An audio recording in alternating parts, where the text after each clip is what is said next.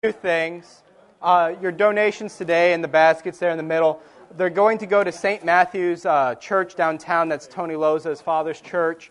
They need new fans for their soup kitchen. It'd be great, especially with the heat waves that come through. So throw in a few bucks, and we will make that happen. Yeah. And then I will go ahead and pass around the attendance, so you can go ahead and mark yourself in. And let us pray. Lord God, Father of all, grant us your love for you and your church, that all we do may please you. In the name of Christ we pray. Amen. All right. So we're going to continue on with 1 John, but we need to, I guess I should mention, yes, we did have our baby. So Isaac Edward Jacobson. Isaac Edward Jacobson was born at 2 o'clock on Friday, last Friday that was. He was 8 pounds, 6 ounces, 21 3/4 inches long, so big guy. But we'll be here next week, and his baptism will be next Sunday at 8:30. So everyone's doing well, except we came home when the storm had hit, so everything's dead, and we're like, oh, this is nice. So we went back down to Champaign for a little while. But everything worked out, so power's back on, everybody's happy. So, continuing on with 1 John chapter 3, I believe, is where we left off here. I'm going to kind of backtrack just a little bit to get a running start in. From 1 John chapter 3, verse 11, that's on page 1022 in the red Bibles here. And starting at 11, "For this is the message that you have heard from the beginning, that we should love one another. We should not be like Cain, who was of the evil one, and murdered his brother. And why did he murder him? Because his own deeds were evil and his brother's righteous. Do not be surprised, brothers, that the world hates you. We know that we have passed out of death into life because we love the brothers. Whoever does not love abides in death. Everyone who hates his brother is a murderer, and you know that no murderer has eternal life abiding in him." So pretty strong words going on here. But at the second part that's coming up, we're going to get a little bit different of a message here. From verse 11, remember again, we had the connection with 1 John and Genesis. And of course, he actually makes the connection by taking us back to Cain and Abel. It's very interesting. A lot of people don't like to talk about the evil one, Satan, things like that. But notice he comes up here. This would be 2 weeks ago. Well, last time I taught, we talked a little bit about Antichrist. Now we have evil one. These two are very much equated, and John kind of jumps around between the two terms. And notice here that the Cain murders because of the evil one, and then the idea of hate equaling murder, which is pretty strong words. But what does Jesus say in his own gospel about hate? Think of Matthew. Matthew chapter 6. 7, whoever hates his brother, or whoever says to your brother, you fool, is in danger of the fire of hell, right? Jesus actually takes the law, the 10 Commandments that we all know, right? Okay, I won't test anybody. But the 10 Commandments, he takes the 10 Commandments and intensifies each one. Jesus does that, and John does nothing different. John's giving you the same message. In fact, it's the same message that, again, you've heard from the beginning. With that being said, there's a few things that we can talk about with just the general culture here. Notice in verse 14, we know that we have passed out of death into life because we love the brothers. Whoever does not love abides in death. Remember, especially at this time with John's epistle, intense persecutions are coming on in the church. We actually have a real good Roman emperor who's coming up who will take Christians and light them on fire to light his parties. There's intense persecutions coming up, and they actually know what evil one is. Remember, the Romans are not good. And John is picking up on this idea of evil, hatred, and love. What's the other thing that Christians are doing at this time period? The Romans come and ask you, do you know any Christians? They accuse you of being a Christian. What are you going to do? You're going to point to, hey, well, what about them, right? You're going to get out of it. This is a lot about the love and stuff. Sometimes we don't get that. We get the idea of love your brother, love your brother, love your brother, right? And then at the same time, what's going on in the ancient world And it also goes on to, in today's world, we like to point the finger at someone else. In other words, if I'm going to get in trouble, you're going to get in trouble as well. But notice here that the word for love comes up. Whoever does not love abides in death. And I'm sure you have all heard that Greek has multiple words for love, right? Agapo, eros, and also philao. You have love of unconditional love. This would be like love between parents and children. You have the love of phileo, that's brotherly love. Philadelphia, for example. I don't know. I've been to Philadelphia. It wasn't a very loving city. I don't know where they came up with that one. And then you have eros, which is sexual love. With that being said, the word here used is agapo, which is interesting because that means that you all should love each other unconditionally. Now, that doesn't happen all the time. But consider what comes on in verse 16. By this we know love, the same word, agapo, that he laid down his life for us, and we ought to lay down our lives for the brother. Again, this goes back to the idea of unconditional. When one lays down his life, you got nothing left to give. So when somebody is against you, when there's persecutions in your life, when there's people who are against you or the church or anything like that, just remember when they're killing you, then you're actually loving, by the way. You're going to go that extreme. You're going to go that distance. We ought to lay down our lives for the brothers. Again, back to the persecution idea. These things are going on, and these things are happening. In fact, by the time around 200 AD, there is a bishop that comes out.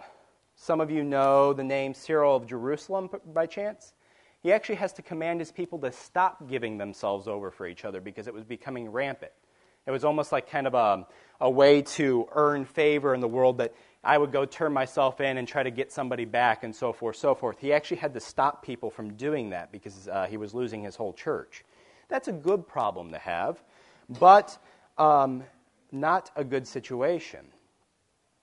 And from verse 17, but if anyone has the world's goods and sees his brother in need, yet closes his heart against him, how does God's love abide in him?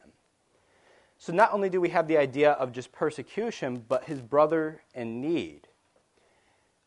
James, the epistle James picks this up more and actually says if you don't clothe your neighbor and see that you're clothed, what good is that? And your faith is dead, which is pretty strong words. John makes the same point here. If somebody has needs and you don't give them needs, what's going to happen?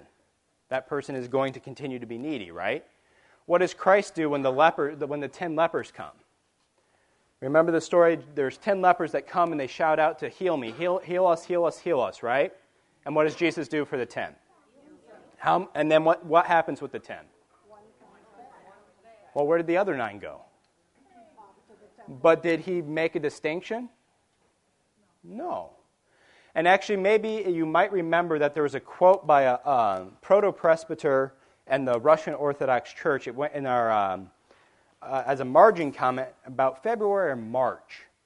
And the quote talked about especially giving to the poor, because one of the things I always hear about giving to the poor is, what's the first thing that you're told when you give money to somebody who's begging on the street? I heard it over there. They're going to buy booze or drugs. But yet they asked, didn't they? And what does John say about giving? Oh, so hang on a second. What does it say here? But if anyone has the world's goods and sees his brother in need, yet closes his heart against him, how does God's love abide in him? By the way, money does account as world's goods. So this article that this proto-presbyter wrote, which, by the way, he's like the kind of the circuit counselor, more or less. He's the big guy in charge. But he's probably most likely a married priest, because you can't become a bishop in the Russian church if you're married. However, notice what it says here with the world's goods.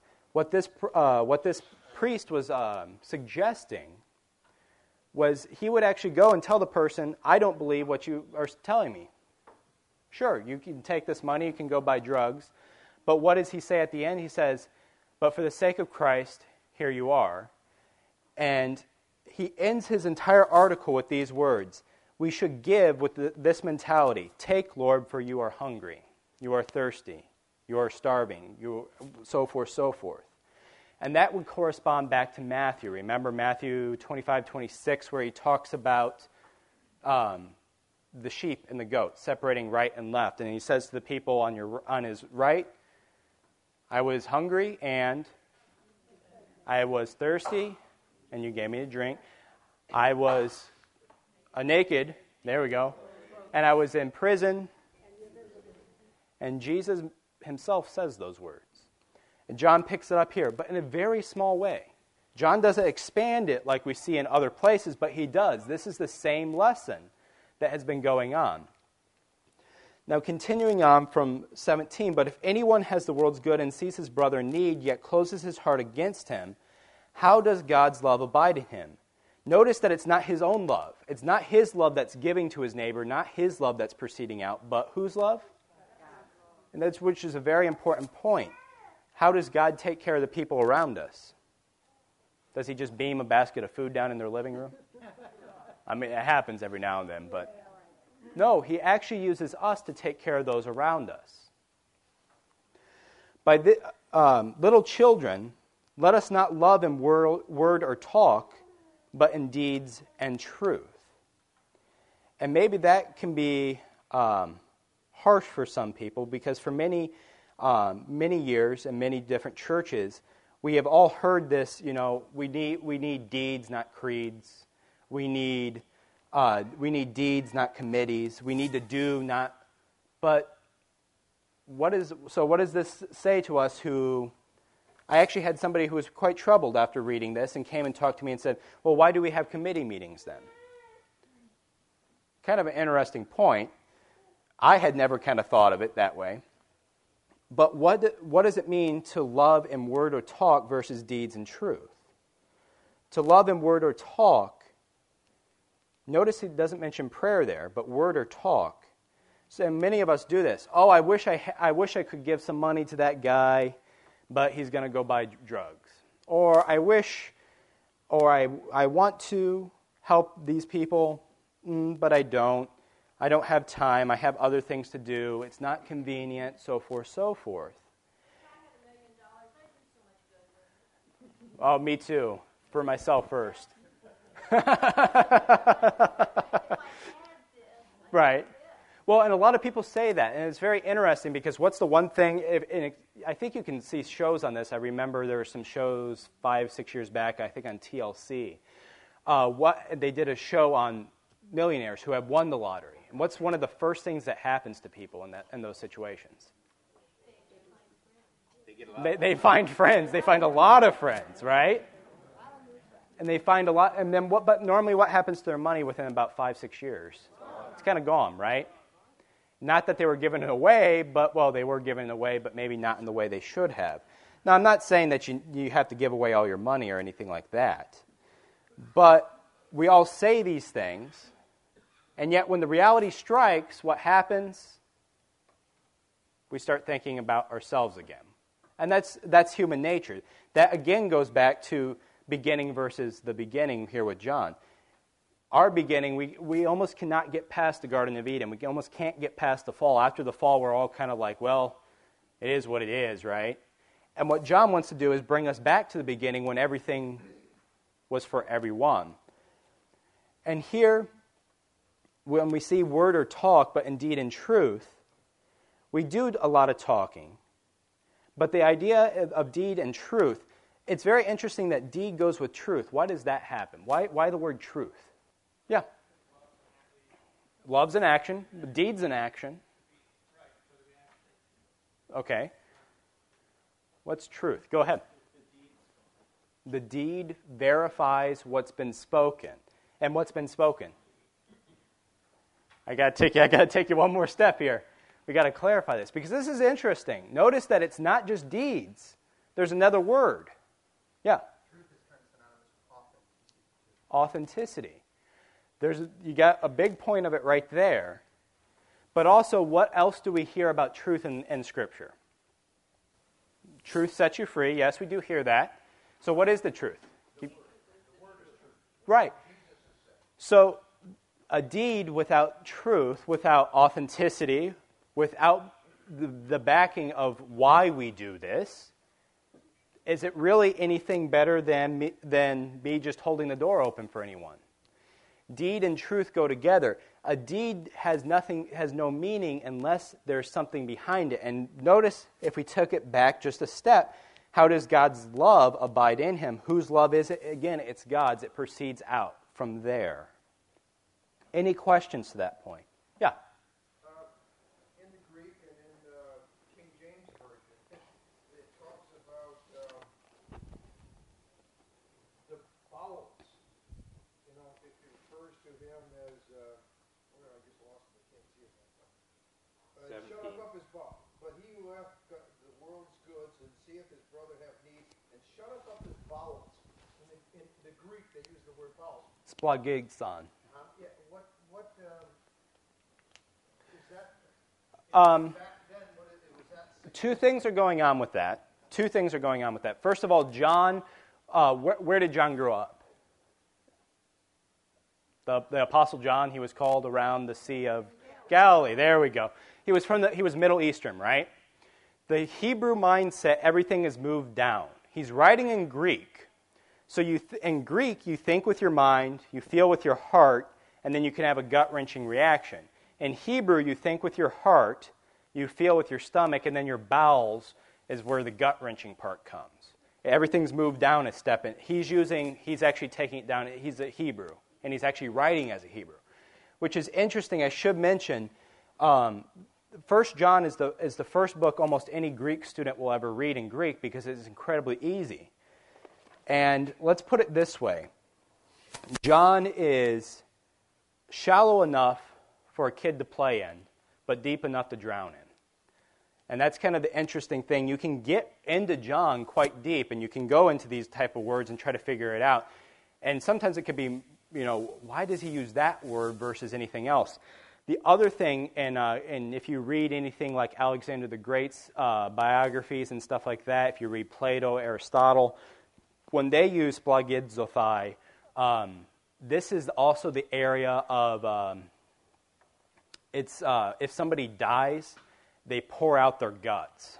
That's really what they're saying, and that's the same thing here. So it's literally pouring out everything of yourself.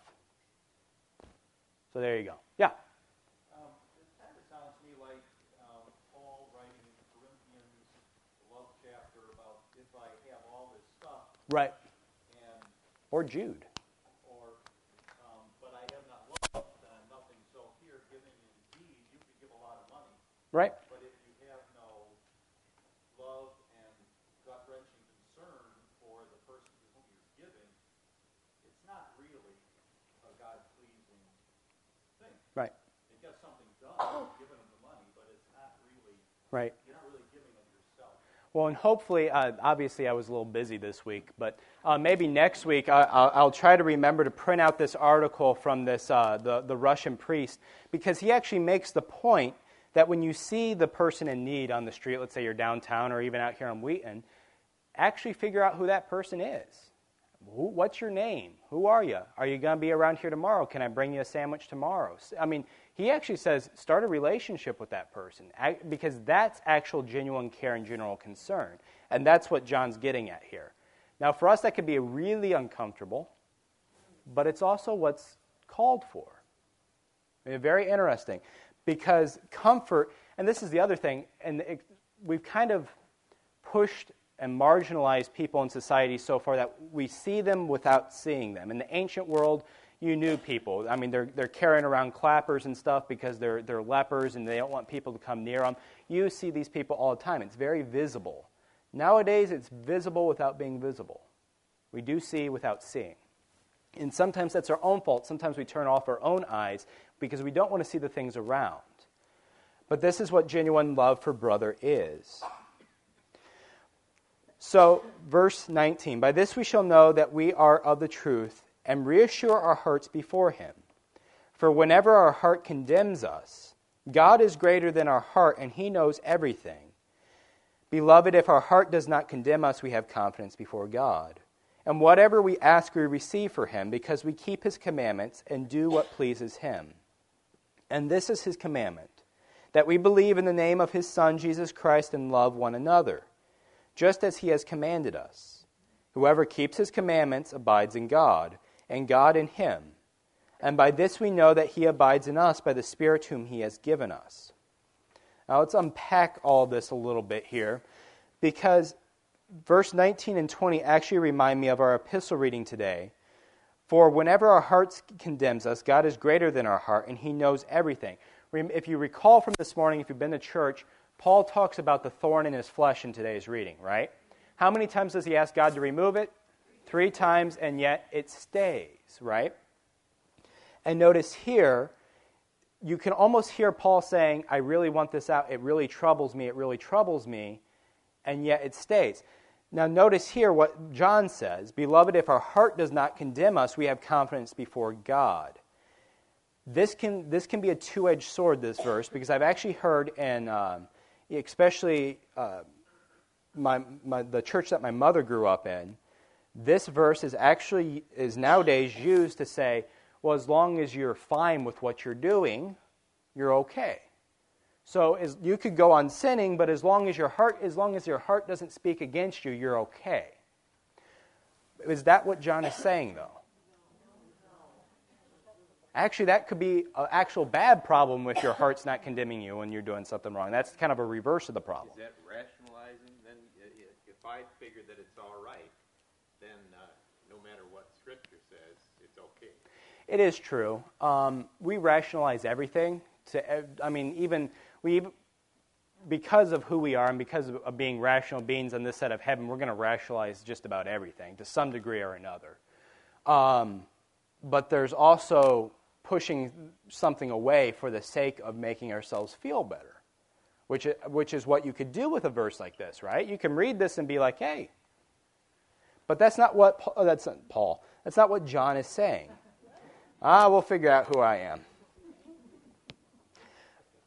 But notice, and whatever we ask, we receive from him because we keep his commandments and do what pleases him. There's the key, as the word commandments came back up. And this is his commandment, that we believe in the name of his Son, Jesus Christ, and love one another. All right, Lutherans. That we believe in the name of his Son, Jesus Christ, and love one another. Is that law or gospel? Oh boy. We have dissent. So notice, if we went by the straight song and dance of law gospel, what does this actually fall under? Be honest. It's a commandment, right? You will do this and you will do this. But then I also heard gospel. Why did I hear gospel? Okay, so faith is a gift. So what are we going to do with this? Because it sounds like believing in Christ here is a law that we got to do it. And love one another, that's a work.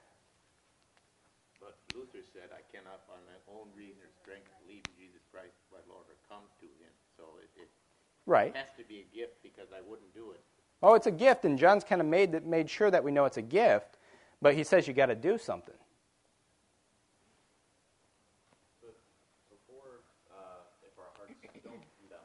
Right. Confidence before God. If our hearts do condemn us, God is bigger than our hearts. Right. So, and I think any time that you're dancing with love, there's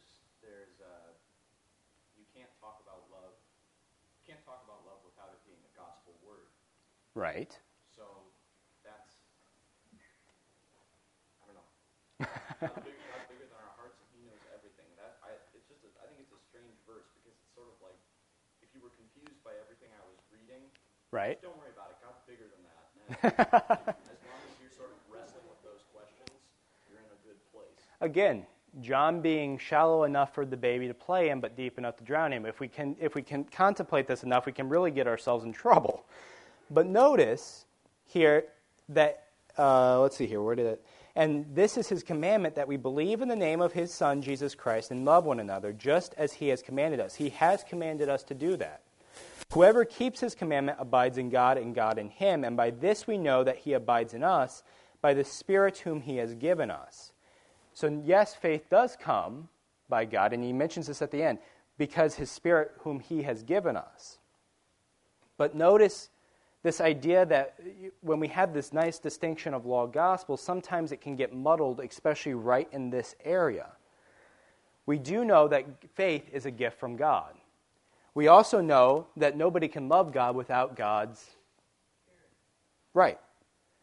With that being said, is this law gospel? It goes back to yes. It is both.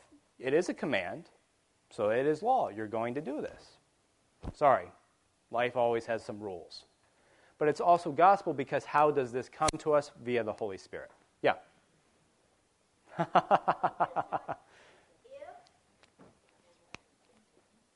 are filled with the love of God, it's like the leaky vessel, it just pours out. Right. It's not the command, it just is. It just is. This is Christian life. And see, this is the other side of the coin, as you mentioned, that God's love necessarily has to happen because whatever God wants to happen with his love, it's going to happen. In fact, we see this, an odd example of this would be Cyrus, who comes and conquers let's get this right here. He comes and conquers, releases the Israelites and brings them back and lets them go back to Israel, right? Was Cyrus a pagan? But did God use him as a tool? Very interesting. God's love always works, no matter which way it's going to go. But for the one who has the Spirit of God, yes, it does just naturally flow, and sometimes we don't even realize it. That can be the weird part. But any questions to the end of this? Yeah. The verse that talks about our heart condemns us. Okay. Heart condemn us, or just accuse us of doing the wrong? Is it more that our heart accuses us? God condemns. I mean, is our heart really capable of condemning us? To me, condemn seems an awful strong word. Yeah, your heart can condemn you, especially when we view the heart, and again, thinking from a standpoint of John being a Hebrew. First of all, the heart is kind of the mind. You think with the heart. Your heart comes out thoughts. Your mind can condemn you. Case in point, when you do something real bad, and you're thinking, man, I shouldn't have done that, you're condemned. Condemn does not necessarily mean damnation all the time. You can condemn somebody in the courtroom. You can you can condemn them, right? Your mind can do the same thing to yourself. In the ancient world, condemnation didn't always have to mean damnation. That makes sense? Kind of, Bruce? Defendant is sort of condemned. Yeah, I can see that. It just seemed like Greek was more to accuse, as opposed to condemn. But now I understand a little bit. No, the Greek uses words that are very similar to against knowledge, evil. They're actually using a word. Let's see here. That is 21, right? 2021 has condemned. They use the same word. It's katagenoso, which it's the word to go. It's to go against mind. Consciousness. What's that? Recognize that you've done something wrong? Yeah, but it's more than just recognizing that you've done something wrong. It's recognizing that you deliberately did something wrong. We see this. The last time I've ever seen this word used would probably be if you read the condemnation of Socrates, right? He's condemned to death. Plato uses this word because the nation state of Athens has katagenosko. They have gone against their conscience to condemn him to death. So it is a legal word. They use this quite often. Good? Yeah. Well, that's a good question. Because especially back in chapter 2, and then chapter 2, what did we get the sense of brother being? The community that you were in, the church, right? So, but here, love one another. Notice the difference here. We should not be like Cain, who was of the evil one and murdered his brother. So we have the example of Cain and Abel. Because his own deeds were evil and his brother's righteous. Do not be surprised, brothers, that the world hates you. We know that we have passed out of death into life because we love the brothers. Okay. The brothers literally will mean the church most of the time. But also, what's this whole thing with Cain and Abel? They're literally brothers, right?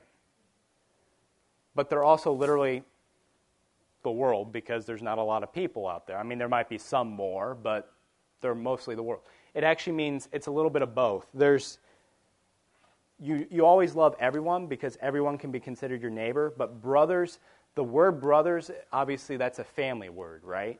That normally always refers to the church, but it also refers to those around the world because how does Christ treat those he comes? Again, with the 10 lepers, he treats them all as if they should be saved, right? So brothers, yes, on this sense means the closest to the church, but it also has the idea of the world around it too. It's kind of an interesting way of looking at it. The reason I have to say it's part of the church is because 1 John looks so much similar to baptism and the homilies. He's saying this as part of the community. Now, he's not saying that you should go out and hate everybody else and not provide for other people in the world. In fact, that's how the church becomes so appealing for people, because they're willing to help. They're offering something more than just goods. They're offering a lot more, right? They're also offering the Word of God. So our brother doesn't just mean those in the church in our own community. It means everyone. But here it is a little more defined because he's speaking to a community. Makes sense? It's kind of a hard answer to give, but it does mean everybody. But here in John Epistle, you can find other verses that talk about the whole world, but here he's actually speaking directly to a community. Make sense? Good? All right. So from 24, whoever keeps his commandments abides in God, and God in him, and by this we know that he abides in us by the Spirit whom he has given us. So we've had, up until this point, we've had some Father, and then we have this Spirit here.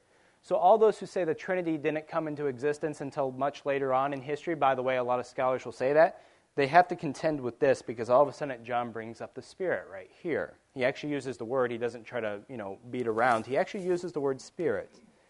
But notice, whoever keeps his commandments abides in God. So what commandments are we talking about?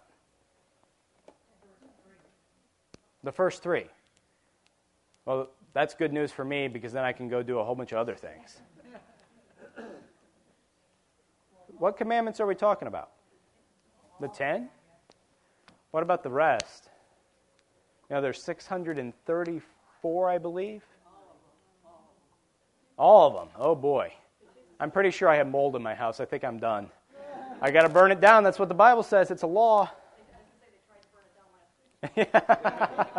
Well. Doesn't Jesus say that the greatest commandment is to love your Lord your God with your heart, soul, and mind? The second commandment is similar. Is similar to this, to love your brother as yourself.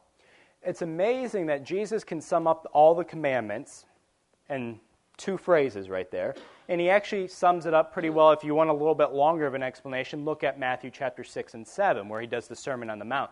Everybody in the Sermon on the Mount gets by the peace, and blessed are the peacemakers, and oh, this sounds good, and then they don't get to the rest of it, because the rest of it's pretty harsh. It says, gouge out your eye, cut off your hand if it causes you to sin. It gives all these nice little verses that nobody wants to read, but he does say these things. What Jesus is really referring to is what we would consider the 10 Commandments. You will see other churches. You'll see, for example, the Seventh-day Adventists will use verses like this to say, yes, we worship on the Sabbath because that's part of the law, so forth, so forth. So I'm just kind of clarifying that what he's talking about, whoever keeps commandments abides in God. The commandments he's talking about really is what Anna was talking about, is the entire sum of the law. It's love for God, love for neighbor. Right? Good? Okay, chapter 4. Beloved, do not believe every spirit, but test the spirits to see whether they are from God. For many false prophets have gone out into the world. By this you know the Spirit of God. Every spirit that confesses that Jesus Christ has come in the flesh is from God. And every spirit that does not confess Jesus is not from God. This is the spirit of the Antichrist, which you heard was coming and now is in the world already. By the way, all those people waiting for the Antichrist, what did it just say? Oh, he's already here. He's been here for a couple thousand years. Sorry you missed it. He's already here is what John says. Again, that's why we can't actually point this as, one guy or something like that. It's here. It is Satan himself. Now, backing up though, to not believe every spirit, but test the spirits to see whether they are from God. For many false prophets have gone out into the world. We do know of many false prophets that exist, even in the world to this day. And we know that many come out. But where, I think John mentions this earlier, where have they gone out from? Maybe I'm thinking James. They have actually come from the church. Maybe I am thinking James there. They come out from where? They come out from the church. What's the first heresy that the church ever deals with? Right, and what does that have to say about Jesus? Oh, he can't be true man. What does this say? He came in the flesh. The first heresy that the church has to deal with is, can God become man? Well, yeah, it just said it. Well, they do a whole song and dance to get around it. What's the second heresy the church deals with? Can man contain God? So can Jesus be God as well? It's very similar. So John already answers this question because it's actually starting to pop up in John's time. This is kind of a later epistle from what most people believe. And we're starting to see this issue. He's actually addressing it. Every spirit that confesses that Jesus has come in the flesh is from God, and every spirit that does not confess Jesus is not from God. This is the spirit of the Antichrist, which you had heard was coming and now is in the world already. Little children, again with the children, you are from God and have overcome them. For he who is in you is greater than he who is in the world. They are from the world, therefore they speak from the world, and the world listens to them. We are from God. Whoever knows God listens to us. Whoever is not from God does not listen to us. By this we know the spirit of truth and the spirit of error. Again, with going back to this idea that what the first heresy contained, I heard Gnosticism. That is really, in a nutshell, the first heresy. You can actually see where the world plays in with this first heresy. Gnosticism is really complicated. Let's put it this way. It begins with nothing.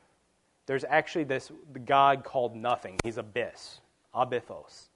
And it boils down, abythos gives birth to truth and light. Light gives birth to word. Word gives birth to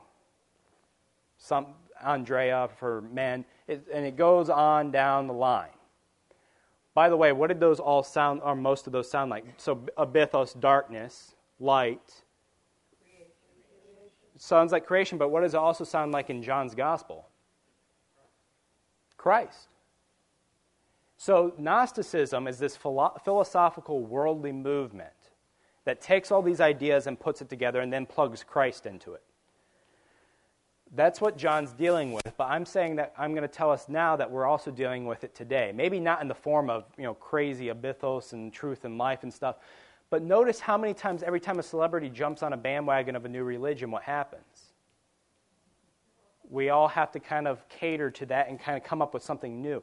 It still happens, would be my argument. In fact, I would think today we are more Gnostic than we would realize. Today we like to bring religions together, syncretize them. We like to bring things together. And you'll see this, well, why can't we just all get along? Well, it's good to all get along, but when we all get along and by combining things, what happens? You water down what you have. And that would be John's case. So when it speaks of the world actually does get its foot in the door and try to bring these things to us. Case in point, how long ago was it? Maybe 2-3 years, maybe even less than that. Oprah came back out as Christian, right? But it was kind of her own version of that. And if you can go read it, she had some weird, I couldn't make sense of it. What it boiled down to was actually a modern-day Gnosticism, a functional Gnosticism. I will also bring in the case in point that The third big heresy that's going to come out of all of this will be what we call Marcionism, which we got to figure out how Jesus can be God and man. Okay, we can get that, but the third one that comes out is, well, we don't need the Old Testament anymore. We can just get rid of that because that was a different God. That was not what we thought he was, so forth, so forth. That's the third thing to come out of all this, and which we do here in the church today. And actually, I would argue, all my friends call me the little Jew because Hebrew's my big language. So they all call me a little Jew. I call them functional Marcionists because they don't want to read the Old Testament. So just case in point, always make sure that you read both the Old and New Testament, because what did it just say about the commandments? Whoever keeps his commandments abides in God and God in him. Yeah. I've mentioned this before, but when I, as a child, had perfect attendance in Sunday school attendance, this is probably in the 50s, I was given a New Testament. Right. Not the Old Testament? Not the Old Testament. Well, you got half the book. Missouri Synod. So, case in point, when John speaks of people being in the world and functioning with the world and trying to, these false spirits, it actually happens today. And if you just think a little bit about it, it probably happens more than what we would actually think. So that would be what I would like to caution you. As you look at things, as you see things on the television and stuff, notice what John says. We're fine because what has already happened. Says it right there, verse 3, 4. Well, Antichrist has come, but what does it say here? He's greater than, but he is greater than the world, right? And he overcomes the world. He actually brings the entire world to himself on the cross, whether the people like it or not. In fact, the cross is the great equalizer, because what do you see? You see the Pharisees there. They're not too good. You see the pagan soldiers there, and then you see John and Mary. Everybody's there. So it's a little mini kind of end time, so to speak. Everybody's there. Everybody's got their idea. He draws everyone to himself in one way, shape, or form. All right, I better go light candles here before the next service starts. So, my guess is next week, either Pastor Bruzik or myself will be here. I don't know which one of us. But next week is my last week, so if I'm with you, I'm with you. If not, it's been fun. And let us pray. Lord, remember us in your kingdom and teach us to pray. Our Father, who art in heaven, hallowed be thy name. Thy kingdom come, thy will be done, on earth as it is in heaven. Give us this day our daily bread, and forgive us our trespasses, as we forgive those who trespass against us. And lead us not into temptation, but deliver us from evil. For thine is the kingdom, and the power, and the glory, forever and ever. Amen.